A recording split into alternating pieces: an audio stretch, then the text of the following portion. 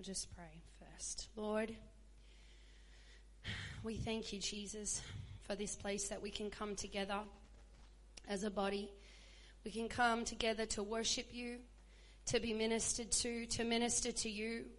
And Lord, tonight I just pray that, Lord, as we open our hearts, as your word goes forth, Lord, may it, God, change us. Lord, I don't want to leave this place the same way I came in. But I want to leave equipped. I want to leave changed. I want to leave prepared, Lord God, for whatever happens outside these walls. I pray tonight that our ears, our spiritual ears would be open, that our hearts would be ready to receive that seed of the word. And Lord, may you have your way in this place in Jesus' name. Amen. Amen. Well, many years ago, I had the opportunity to go to Disneyland, a long time ago now. And while we were there, there's obviously a whole range of things on offer to do there. And one of the things that we wanted to do was there was a show that you could watch. It was special effects kind of show about bugs and insects. And so we all shuffled into this nice little looking auditorium. The lights were on. We sat on what looked like normal benches, and we were then given special glasses. And so the lights went off. It's pitch black, and they tell you put your glasses on. And suddenly, what I thought was a nice auditorium with lights and normal benches became this other world that we had not seen before. At one point, I had a bug kind of like, it sounds so stupid, but it's literally what happened. A bug was like there in front of my face and was just like looking at me, and they had like this audio over the speakers. And it was talking about how this bug protects itself from other predators, and it spurts like a water or something at you, and suddenly there's this spurt of water in my face, and I was like, what is going on here? This happened numerous times. There's like things buzzing past you, and you're like, oh, like this. And at the closing of the show, a voice came over the auditorium again, over the speaker, and said, can you just please stay seated until our insect friends have left the auditorium, because we don't want you to crush them. I was like, okay, weird.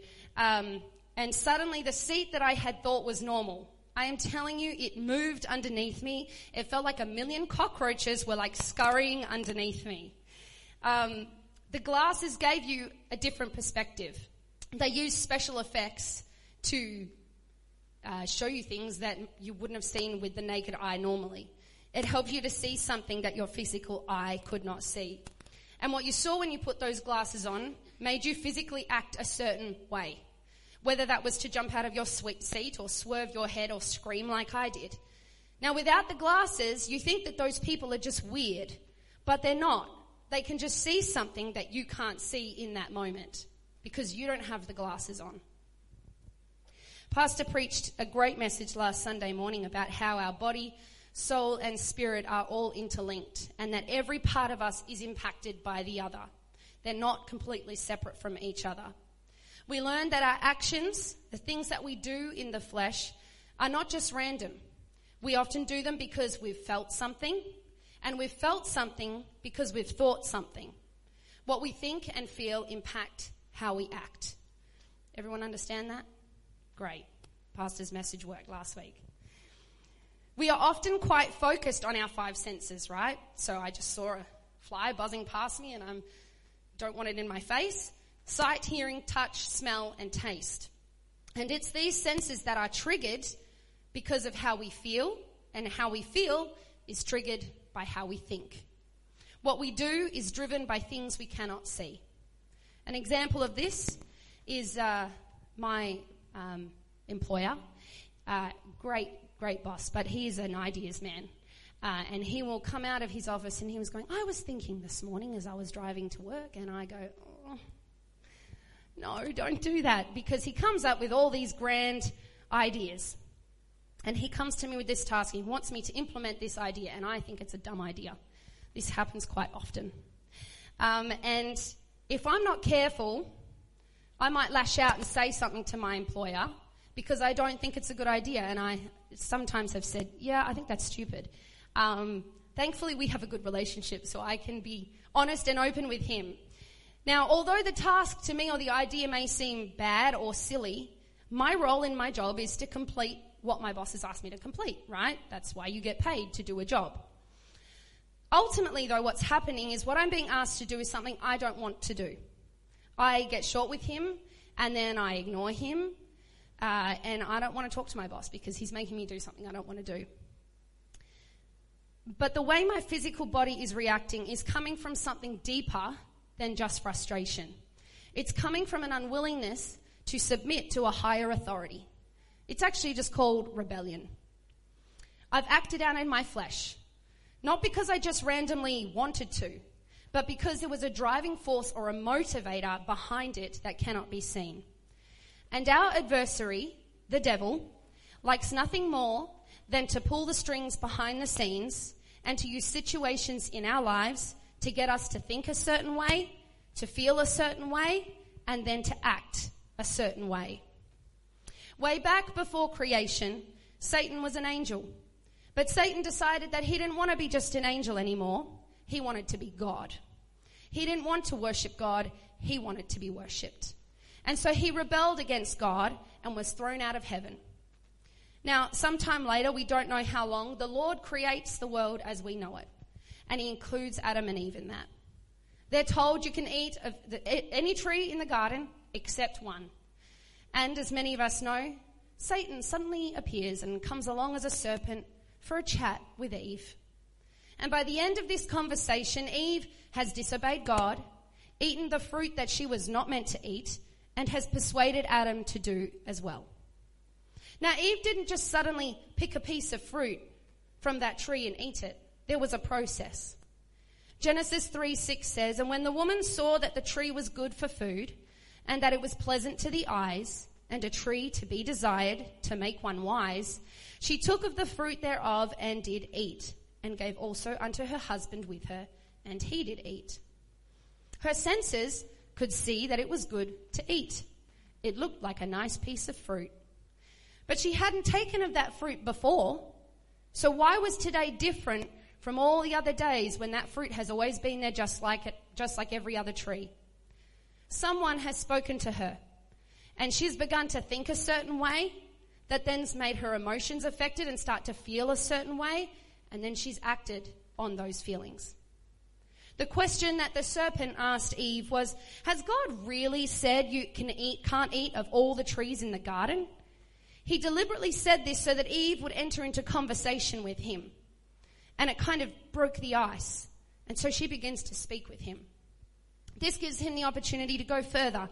And when he realizes that Eve has let her guard down, he was able to say more. Genesis 3 verse 4 and 5 says, "And the serpent said unto the woman, You shall not surely die. For God does know that in the day you eat thereof, then your eyes shall be opened, and you shall be as gods, knowing good and evil." He starts to get Eve to question in her mind God's motives and his reasoning. Now the serpent has Eve feeling in her emotions that God doesn't really care about me. He's keeping me from something better. And so we see that then Eve's physical senses are then impacted by what she is now thinking and feeling. And she chooses to take of that fruit, and everything changed. Eve was not aware of what truly was going on, but instead was deceived into thinking that the devil was her friend and that he was helping her out. And when Eve took of that fruit and ate it, she gave what dominion she and Adam had over to Satan. And since the time that Satan was removed from the presence of God, there has been a struggle for power and dominion.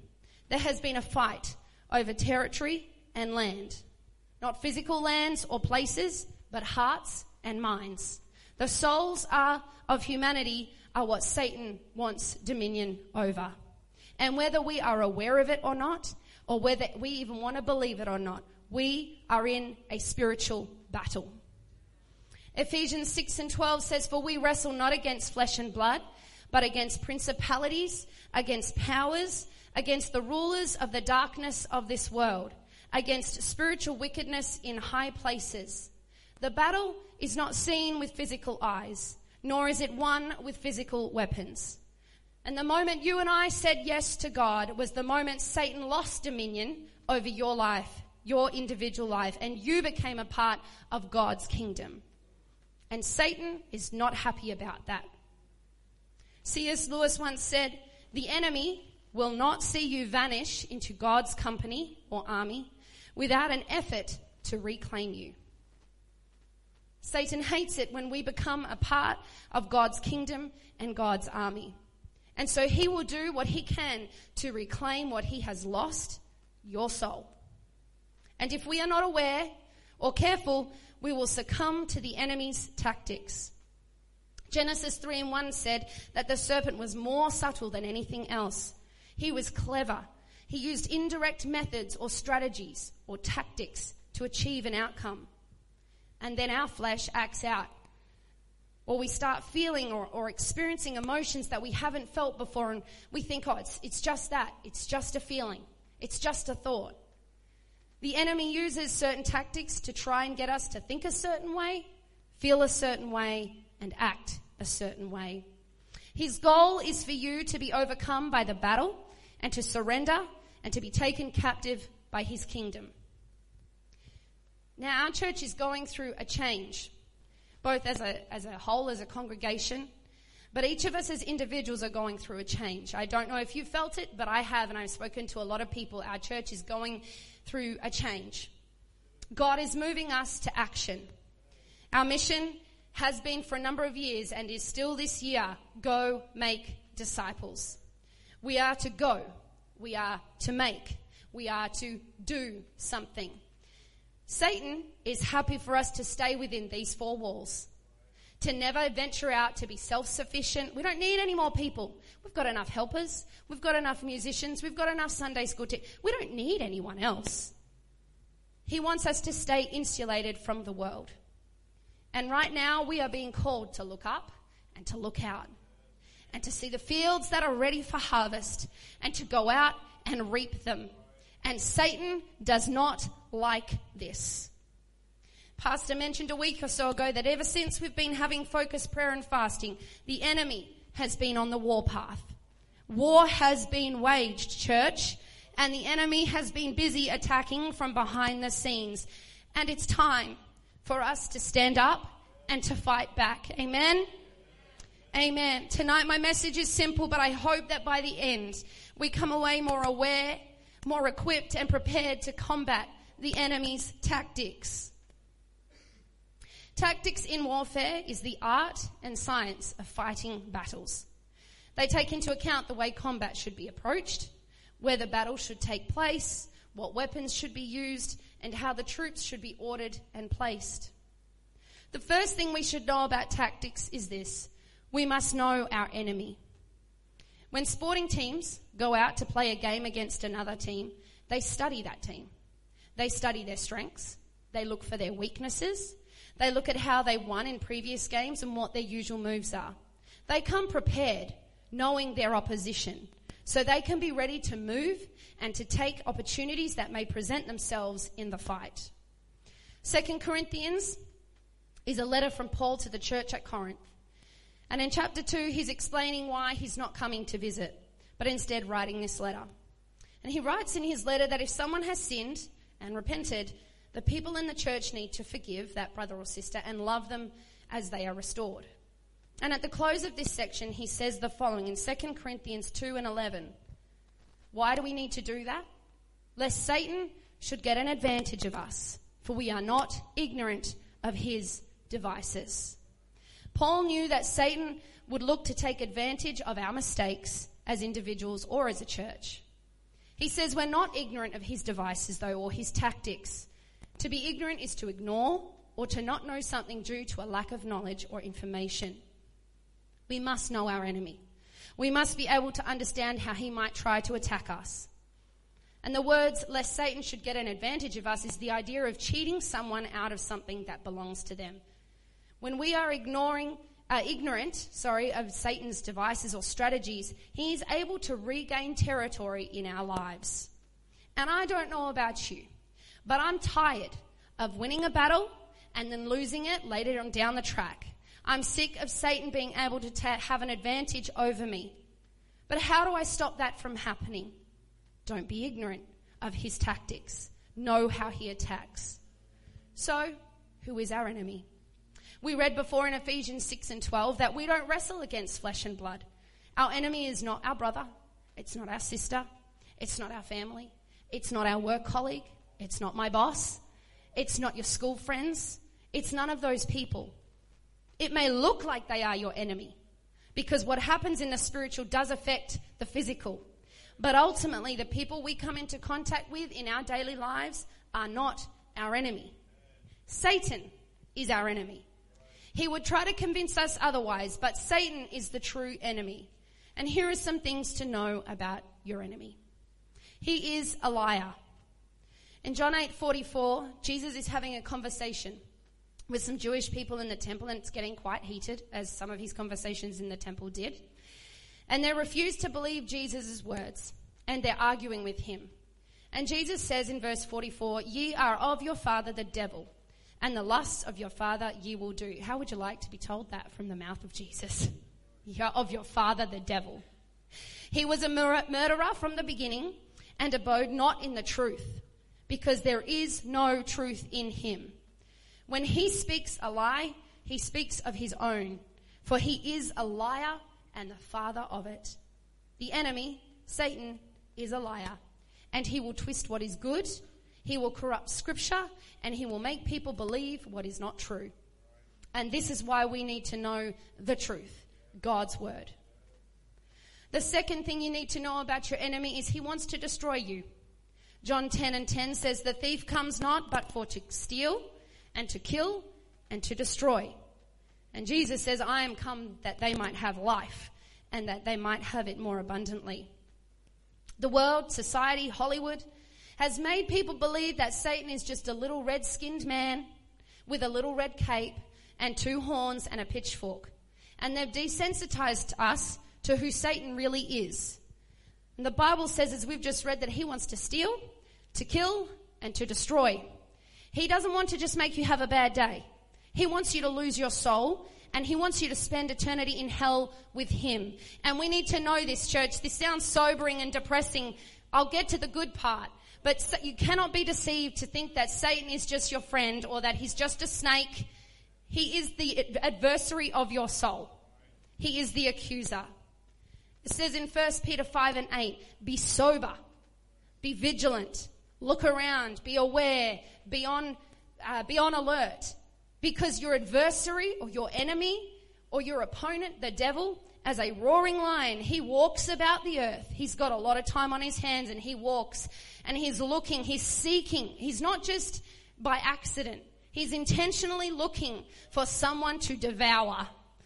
This isn't a video game battle that you can turn on and off whenever you want. This is real, and there are casualties that take place in this battle if we are not careful. And this may sound quite sobering and serious, but we need to be aware of these things. Amen. We must know our enemy. Something else to know about him is he is more powerful than you and I. But he is not more powerful than Jesus. Satan does have power, and if we try to fight the battles against him on our own, we will fail. We will fall. However, Satan is limited and does not have all power. And again, society has convinced us that Satan and God are just two equal enemies sitting on your shoulder, just one whispering good, one whispering bad. It's not like that. That's not true. They are not equals. And Satan only has as much power as God allows. It is limited. John 14 and verse 30 says, "Hereafter I will not talk much with you." This is Jesus before he ascends to heaven. And he says, "For the prince of this world cometh." But what does Jesus say? "And has nothing on me." Satan has nothing on Jesus. There is nothing that Satan can do that can surprise God. Matthew 28:18 says, "And Jesus came and spake unto them, saying," what? All power. All power, not just a part of it, not just the parts that the devil doesn't have. All power is given unto me where? In heaven and on earth, in every place. Jesus has all power. Amen? Amen. One more thing to know about your enemy is this. He is already defeated. And we sung it this morning. When Adam and Eve disobeyed God, dominion was given over to Satan. But you see, God always has a plan. Always has a plan. Even when you fall, God has a plan. Even when you mess up, even when you walk away, God has a plan to bring you back. Amen. God always has a plan. And this plan, even way back then in Genesis, was set in motion. And then Jesus steps onto the scene. And as we know, he died on the cross. We sang it tonight. He died on the cross. He was buried for 3 days in a tomb, and then he rose 3 days later. And I can imagine at the time of his death, Satan thinking, I've finally done it. I finally won. I'm going to be God now. But we know that 3 days later, suddenly the tomb's empty. The rock's been rolled away, and we know that we are now triumphant over death, hell, and the grave. Amen. Hallelujah. Hallelujah. Hallelujah. And when he ascended into heaven and his Spirit was then poured out on the day of Pentecost, we were given the same power to overcome. Amen. Hallelujah. We sang it this morning. The end is already written. Satan does not have all power on earth anymore. Hebrews 2 verse 14 and 15 says, "For as much then as the children are partakers of flesh and blood, he also himself likewise took part of the same." This is Jesus saying we are flesh and blood. Jesus came and partook, was the same as us, that through death he might destroy him that had the power of death, that is the devil. It's clear. It's clear. It's not someone else, it's the devil. And Jesus has all power, and he's destroyed his power of death. And Colossians 2:15 says, "And having spoiled principalities and powers, he made a show of them openly, triumphing over them in it." Yes, our enemy may have some power, and his desire may be to destroy us. But the positioning of the battle has now changed. Before he was on the offense, but now we have the advantage. We are no longer holed up in a bunker somewhere cowering in fear, but instead we now have the power to gain territory that he is trying to defend. Because Jesus conquered the enemy and gave us the power to overcome. Do you believe that tonight? You have the power to overcome. Amen. Amen. Amen. The second thing we need to be aware of when it comes to tactics, when it comes to the battle, is this. To win a battle, the unit of soldiers must be subordinate to one singular leader. And that leader has created a well-considered plan. Now, one person is calling the shots. One person is making the decisions. And the soldiers know that when they are given an order, they follow the order.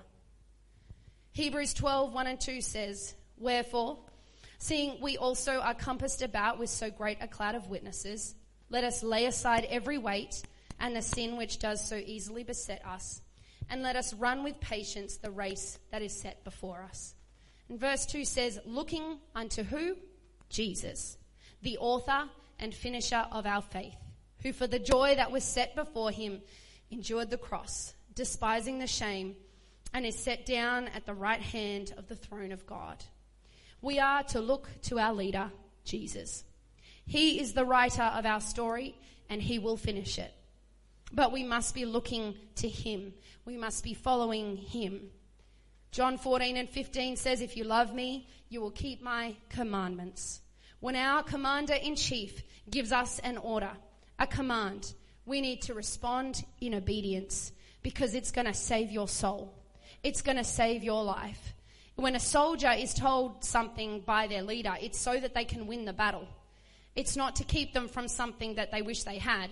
It's to keep their side of the battle on the offense with the advantage. That's why they give orders. And if a big army of soldiers decided, let's just say they're in a valley and there's two, opposing enemies, they all have different ideas. They all think that this is the way we should win the battle. How do you think that would work? The leader says, charge, attack, or whatever he tells them to do. And then they all go, oh, well, I think we should charge from this side. And I think we should charge from this side. And I think I'm just going to go around the back. And I'm just going to go forward. Everyone splits. Everyone splits. And then the enemy just picks them off one by one. Because they've lost the safety that unity brings. We must be unified with Jesus. We must be within this body. We must stay together, and together we look to him and we follow his plan. The third thing to know is what tactics the enemy is going to use. In the midst of war, sometimes special teams will be sent out to do reconnaissance. They need to find out information about what their enemy is planning, and they'll do their little shuffle over to the hill and look down on, I don't know, I'm just thinking of the things that you read and see. They need to know what weapons this enemy has. Now, we don't have to go on special trips and do reconnaissance like they do in physical war.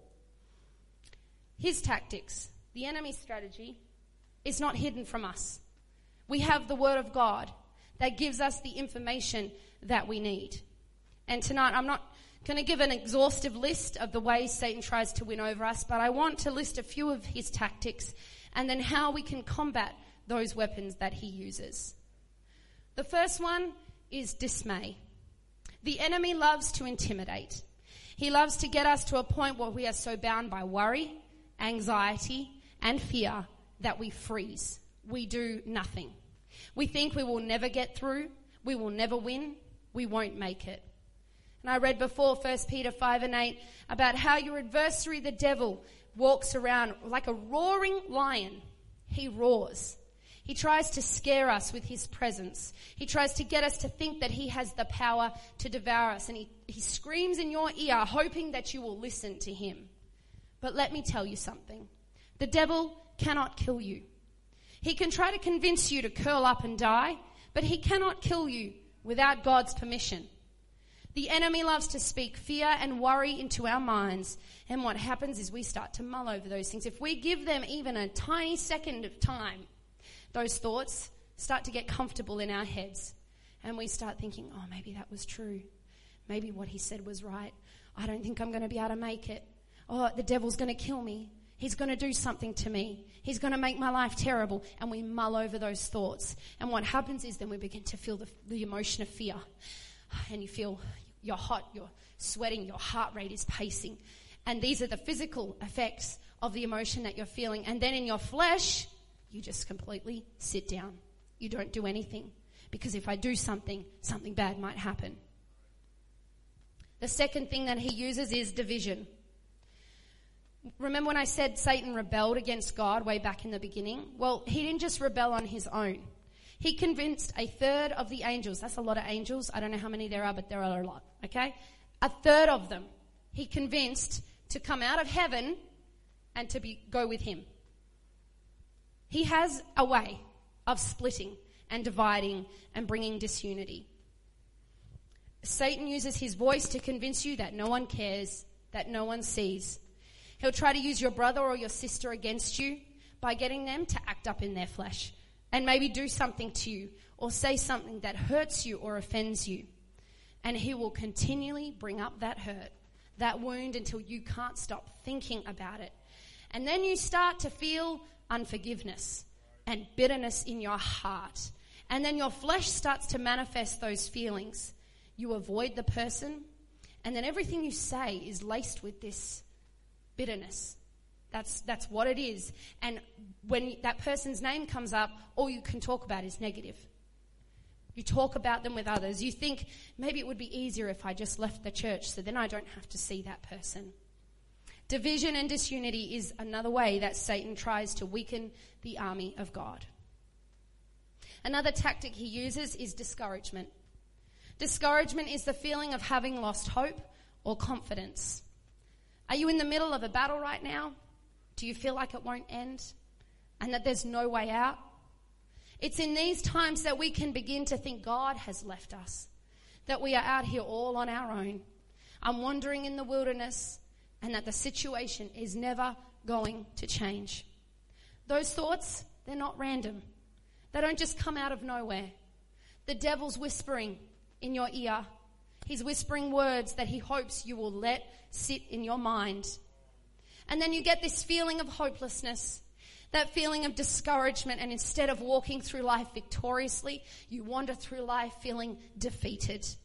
You look at your life and all you see is disappointment. Nothing seems to have gone the way you think it should. And these are all ways that the enemy tries to attack us. dismay, discouragement, and division. Now, the fourth thing to know about tactics in war is to know what weapons you have to use. So now we know his tactics, we know what he tries to do. Well, what do we do? Now, we've not been left without a set of weapons. The Lord didn't leave us on our own to fend for ourselves. He has given us tools to combat the enemy's tactics. 2 Corinthians 10, 3-5 says, "For though we walk in the flesh, we do not war after the flesh." Again, the battle is not in here, although our flesh likes to rear its ugly head. But the battle begins up in the spiritual. Verse 4 says, "For the weapons of our warfare are not carnal." They're not fleshly. They're not bombs. They're not guns. But they are mighty through God.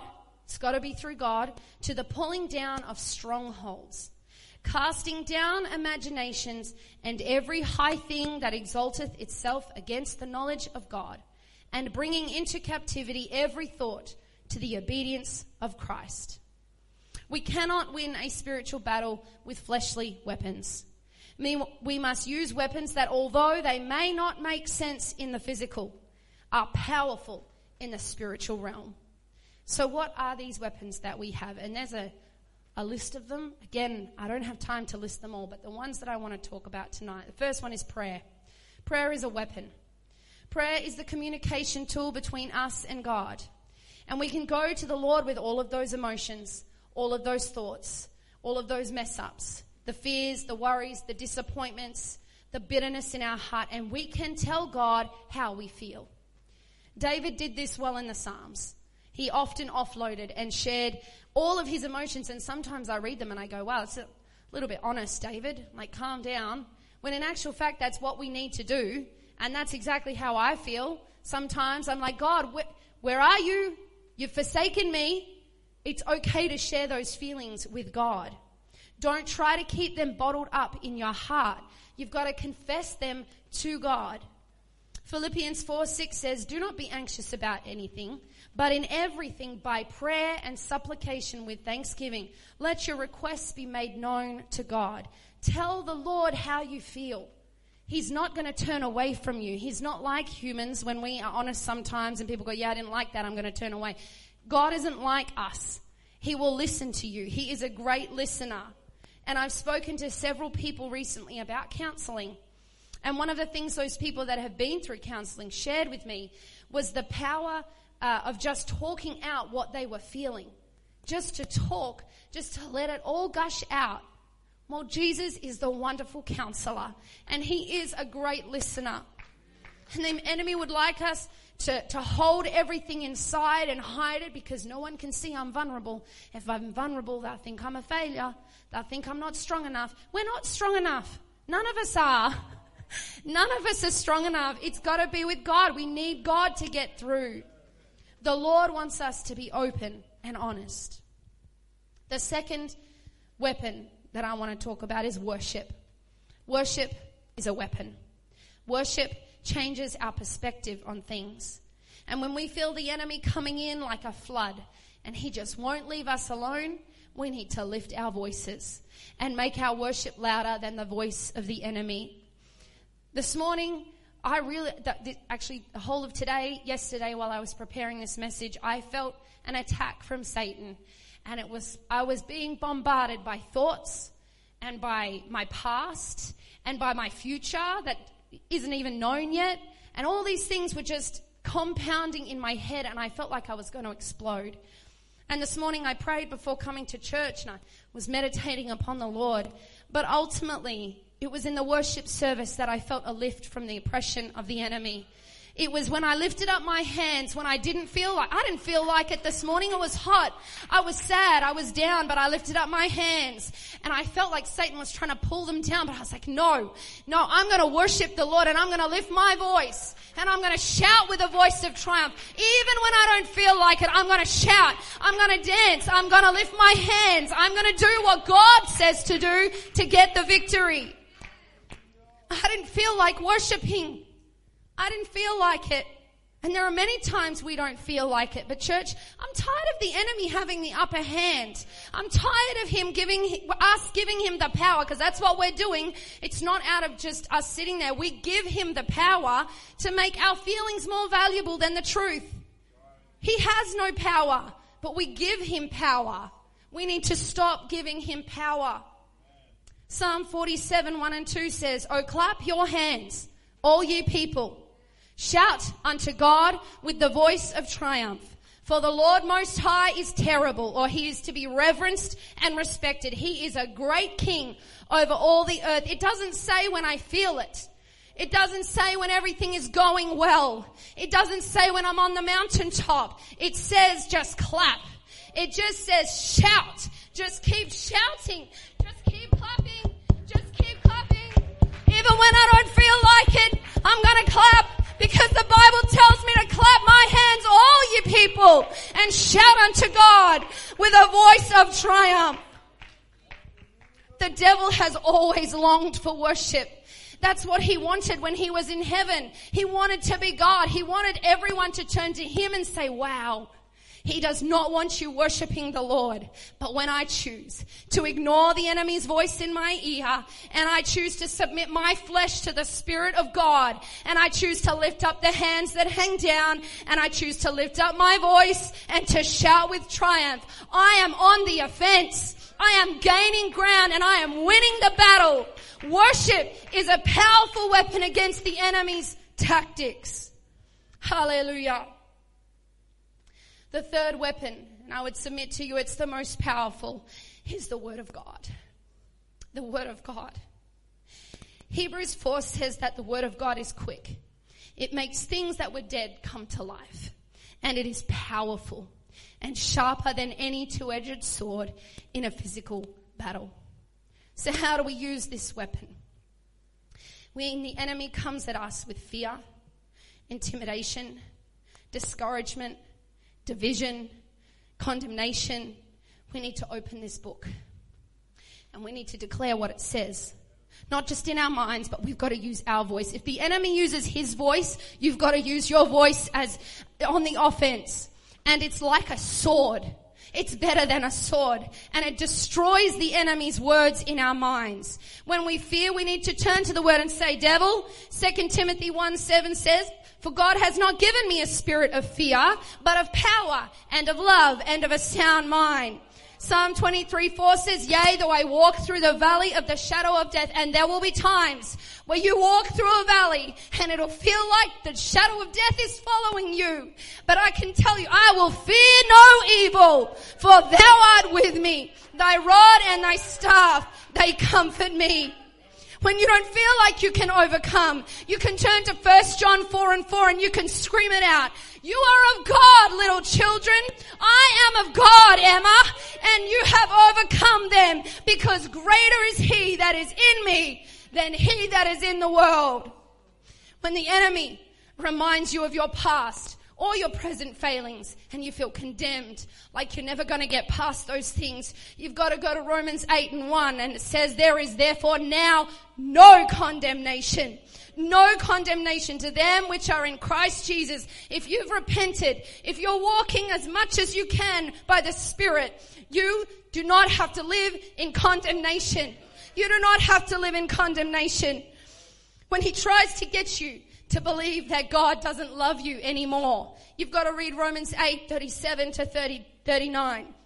Nay, in all these things, we are more than conquerors. We're not just conquerors, we're beyond conquerors. Through him who loved us. For I am persuaded that neither death, even if I die, nor life, even if my life is good, nor angels, nor principalities, nor powers, not the devil, not his demons, not his little group of armies, nor things present, nor things to come, not my future, not my fear of what's going to happen, nor height, nor depth, nor any other creature, no human being, nothing shall be able to separate us from the love of God, which is in Christ Jesus our Lord. Hallelujah. The word of God is quick and powerful, and we've got to use it, church. Too often it sits there between Sunday services and it never gets opened. And you might do your daily reading, and that's wonderful. You need your devotion with God. But when you're feeling an attack, when you're feeling an emotion, you've got to pick it up. It's not just in the morning for 5 minutes when you're doing your devotion. It's got to be with you all the time. That's why we have to know it. Amen.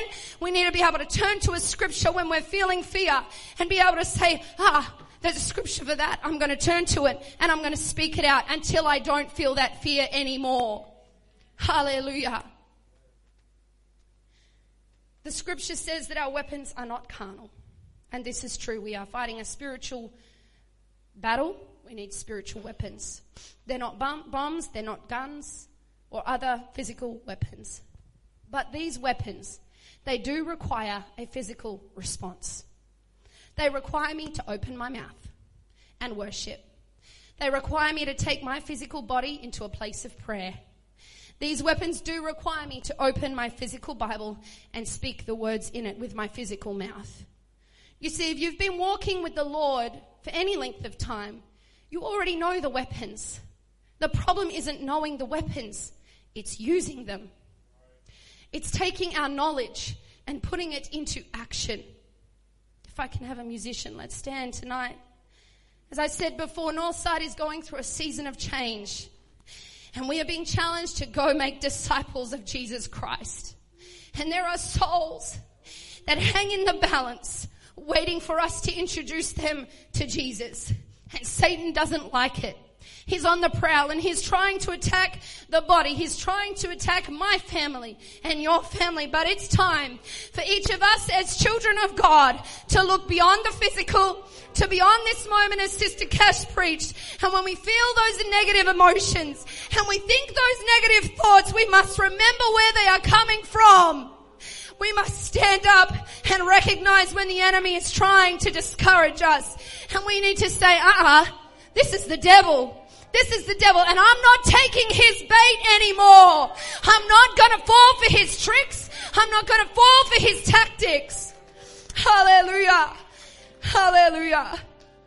The single most effective means available to an army to win a battle is to put the enemy on what is called the horns of a dilemma. Deliberately creating a situation where the enemy is cornered.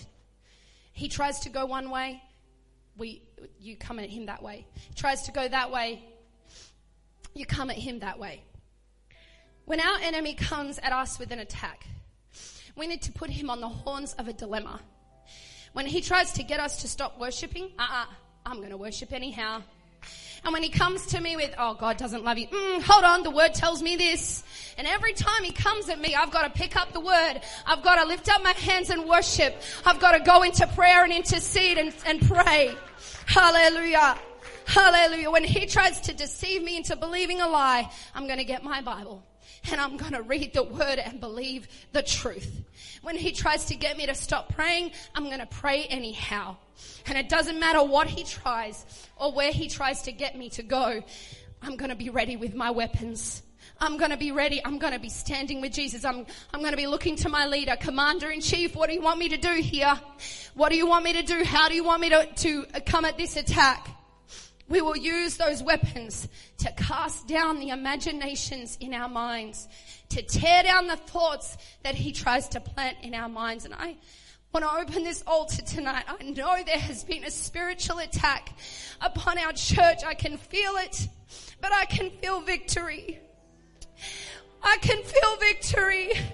It's beyond what we might feel right now, beyond here, but there's victory coming. And I refuse to let him regain any of the territory that we hold.